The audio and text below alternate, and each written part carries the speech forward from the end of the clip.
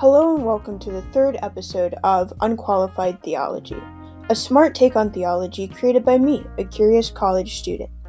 In this episode, we're going to look at the different views of God held by different people in history and how that impacts Christianity today. We will focus on how ancient Hebrew and Greek culture viewed God and the implications of those views.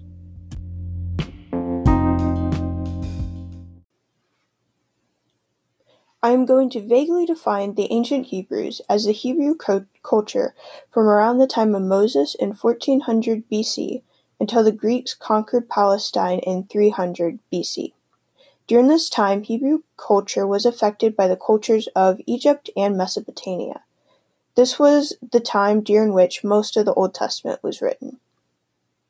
How did the ancient Hebrews view God?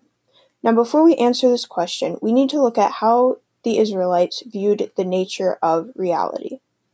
Like most of the world at that time, the Israelites thought about things in terms of what they did and not what they were. This idea is called a functional ontology. These beliefs affected how the Israelites would have viewed God.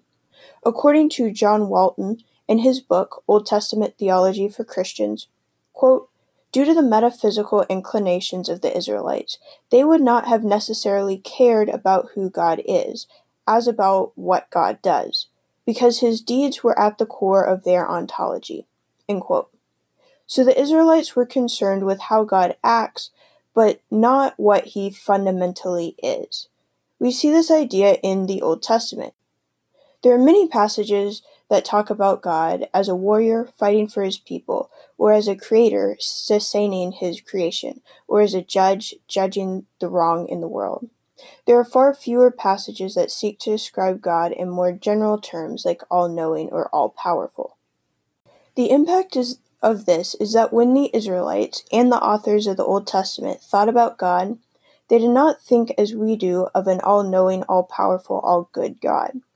They thought of the functions God performed. They were not as concerned with understanding God's fundamental nature since they knew what he does. Interesting enough, many of the descriptors we focus on for God are not what distinguish God from the other gods in the ancient Near East. John Walton points out that while God was viewed by the Israelites as all-knowing, all-powerful, etc., this did not distinguish him from the other gods in the ancient Near East. Quote, "However, we also find similar statements in the hymnology of the ancient Near East that could support similar beliefs about particular gods that they worshipped. At the same time, we need to recognize that such beliefs could be held about several gods at the same time." End quote. In addition to the traits like all-powerful and all-knowing, most major Near Eastern gods were viewed as the creator of the world and as warriors who fought for their people. Many of the attributes Christians stress in the definition of God were not what set him apart from the other gods in the area. So what set him apart? The two most important distinguishing features of God are his holiness and his dedication to a plan. As John Walton points out, no other god in the ancient Near East were thought of as holy. In fact, only Akkadian, the language of the Akkadian Empire in Mesopotamia, even had a word similar to holy. The idea of holiness is described, quote, "Yahweh is holy not because he conforms to some outside standard of holiness, but because he is God. Describing something as holy means that it is situated in the divine realm. For everyone or everything so designated, other than God, this is a conferred status. It is not something that can be pursued and achieved. God is by definition holy." End quote. God describes himself as set apart and holy, and conferred this status on his people. This distinguished God from the other gods that surrounded him. The second distinguishing trait is that of an ineffable plan. According to John Walton again, quote, "Among the most persistent claims made about Yahweh is that he makes plans and carries them out." Not referring to the ad hoc plans made in the frame of the near future, also commonplace in rhetoric of the ancient Near East, but to long-term plans. In this claim, he is both differentiating himself from other gods who cannot do these things, and expressing his sovereignty, since none can subvert or challenge his plan." End quote. God's ultimate plan for the universe is the second thing that distinguished him from other gods. In addition to the distinguishing features of God, the Israelites' religion was also distinguished by how they viewed themselves in relation to God. Most other Near Eastern cultures believed that humanity had been created to serve the gods. In return for service, humanity would get benefits. This idea is referred to as a great symbiosis. The idea of creation for servitude defined the way that people in the ancient Near East view themselves and their relationship to the world and the gods. In the Old Testament, a different idea is presented. Quote, "Rather, the replacement for the great symbiosis in the Old Testament approach is the great enterprise. This enterprise is defined by Yahweh's plans and purposes in the cosmos in which Israel participates." End quote. The Old Testament presents the idea that humanity, specifically Israel, is in a relationship with God to further his purposes. God sets apart people as holy to participate in his ineffable plan. This is a very different idea than presented by the gods of any other culture at that time. Another important factor of ancient Israelite belief is what they believed about good and evil. The concept of moral good in an absolute sense emerges first in around 400 BC. This is around 1,000 years after Moses lived and after the Old Testament was written. Instead of believing in moral good versus evil as most people do today, the ancient world thought in terms of chaos versus order. Chaos was bad and order was good. Before the world was created, chaos reigned. The Creator God tamed chaos and instituted order. The Creator was viewed as the institutor of order and not the creator of matter or substance, emphasizing the important role of order in ancient thought. In the Old Testament, bad action is defined as acting contrary to God's order, not operating against traditional morality. The original sin of eating the apple consisted of going against God's order, not doing a normally defined moral evil. Old Testament laws with harsh punishments often violate our sense of morality, but they show the strong emphasis on order. This understanding of chaos and order changed how ancient cultures viewed right, wrong, and God. While Hebrew culture defined the beginning of the religion that became Christianity, ancient Greek culture also had an immeasurable impact. In 333 BC, Alexander the Great conquered Palestine. From this point onwards, Greek thought had a great impact on Judaism and Christianity. It is important to note that much of the early Christian thought dealt with reconciling Greek philosophy and Christianity. This was one of the main intellectual focuses of scholars like St. Augustine and Aquinas. One important note: when most people think of ancient Greece and God, they think of a pantheon of colorful Greek gods like Zeus, Hera, Apollo, and Poseidon. However, many Greek philosophers believed that there was a singular great being that created the world. Aristotle described it as the first cause or unmoved mover, who created the rest of the universe. Plato believed similarly that there was a perfect creator. So, when I refer to Greek thought on God, I am referencing the philosophical ideas about God and not Greek myths. Unlike the ancient Hebrews, Greeks thought of things in terms of what they fundamentally were. They believed that everything that existed was made of substances. Everything had a fundamental nature regardless of action. Therefore, when Greeks thought of God, they thought of what he fundamentally was and not what he did. This is probably how most people today view reality and God. The basic way Greek philosophy viewed God was the ultimate perfect creator. As such, he was unchanging and immaterial. The physical world was viewed as inherently flawed and imperfect. Therefore, God only existed outside of it. Change suggested that something was imperfect. Therefore, God was unchanging. Aristotle thought that God could only think of that which was most perfect, and therefore he eternally thought only of himself. God was typically viewed as separate and disinterested in the physical world.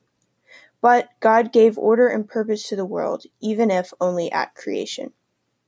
To sum this up, Zeno, one of the early Greek philosophers, said, quote, God is an animal, immortal, rational, perfect, and intellectual in his happiness, unsusceptible to any kind of evil, and having a foreknowledge of the world and all that is in the world. End quote. This quote sounds very similar to any modern Christian definition of God, and is very far removed from any ancient Hebrew definition of God. Influences of Greek thought can be clearly seen in Christianity. For instance, the ontological and cosmological arguments for God's existence both rely on Greek thought. The ontological argument depends on the idea of a greatest conceivable being. The concept of a greatest conceivable being is rooted in Greek philosophy. The idea would not have been considered under ancient Hebrew thought. The cosmological argument deals with the creation of the universe.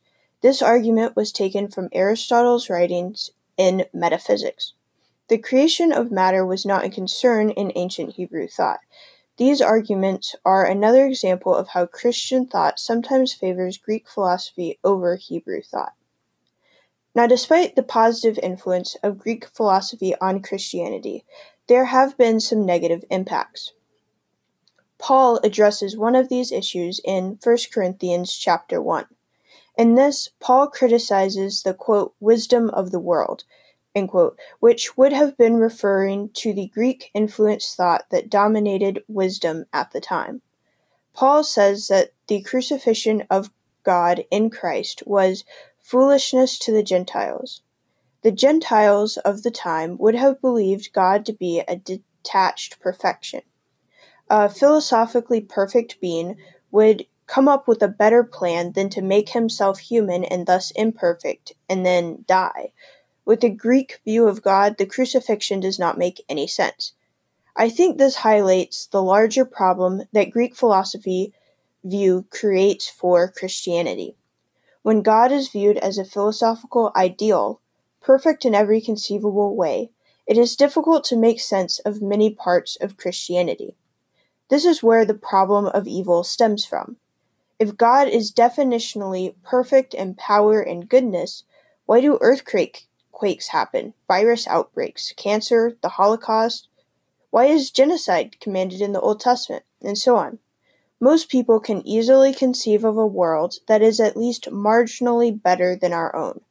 A better world is the world that a perfect God would have created. This is the most potent objection to Christianity. It is also an objection that, in my opinion, has never been well refuted. Under the ancient Hebrew view of God, God was not thought of as definitionally perfect in power and goodness, simply as a faithful and holy ruler who does good acts. There is no logical requirement for God to create a perfect universe, simply a good one. It is very defensible to say that the world is good, but it defies reality to say that the world even borders on perfect. Another problem in Greek thought is that good and evil are viewed as substances, not merely adjectives. In Greek philosophy, things are definitionally good and evil. And good and evil exist as ultimate concepts. There is a conception of ultimate and perfect good and an ultimate and complete evil. And there are several problems with this. First, how could a perfect God allow an ultimate and complete evil to exist? This would be contrary to his perfect will, even if the evil was kept under his power. The fact that God could share the universe with something completely evil and contrary to him is self-defeating. Second, if good and evil exist as concepts apart from God, they are standards to which God can be compared. We can understand good and compare God to our idea of good to see whether or not he lives up to it. This implies that there is a standard of greater than God, and that standard being good. Even if people maintain that they do not have the knowledge to judge if God's actions are good, there is still the issue that there exists a standard of good apart from God. This means that God is not the ultimate. Therefore, holding the Greek view of God in good and evil, as most Christians do, creates irreconcilable contradictions. God cannot be perfect and ultimate and let good and evil exist as concepts.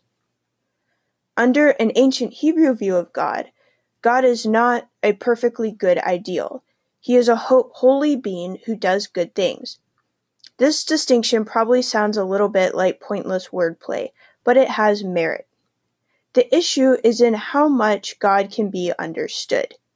In the Greek view, God is perfect, and therefore he is all-knowing, all-powerful, all-good, and so on. When God is thought to be these things, we can say in a sense that we understand him. We know what he is. He is a list of these attributes. He becomes easy to critique.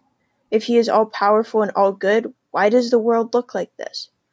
Under a Hebrew view of God, God is holy, and he has a plan to make us holy. God also does good things. Under this view, there is no pretense to understanding anything about God. He is unknowable. We cannot critique his action because we don't even understand what he is. While the Hebrew view of God resolves some issues, like the problem of evil, it creates other issues. Why would you believe in something you cannot understand? It is also much harder to logically prove the existence of God when you cannot assign definitional attributes to him. Honestly, I'm not entirely sure where I stand on this issue, but I think it is important to recognize believers in God throughout history have had very different conceptions of what God is. While obviously both ideas cannot be simultaneously true, I don't think the conception of God determines salvation or anything else important. I also think that people need to understand where their view of God comes from and consider the merits of that belief.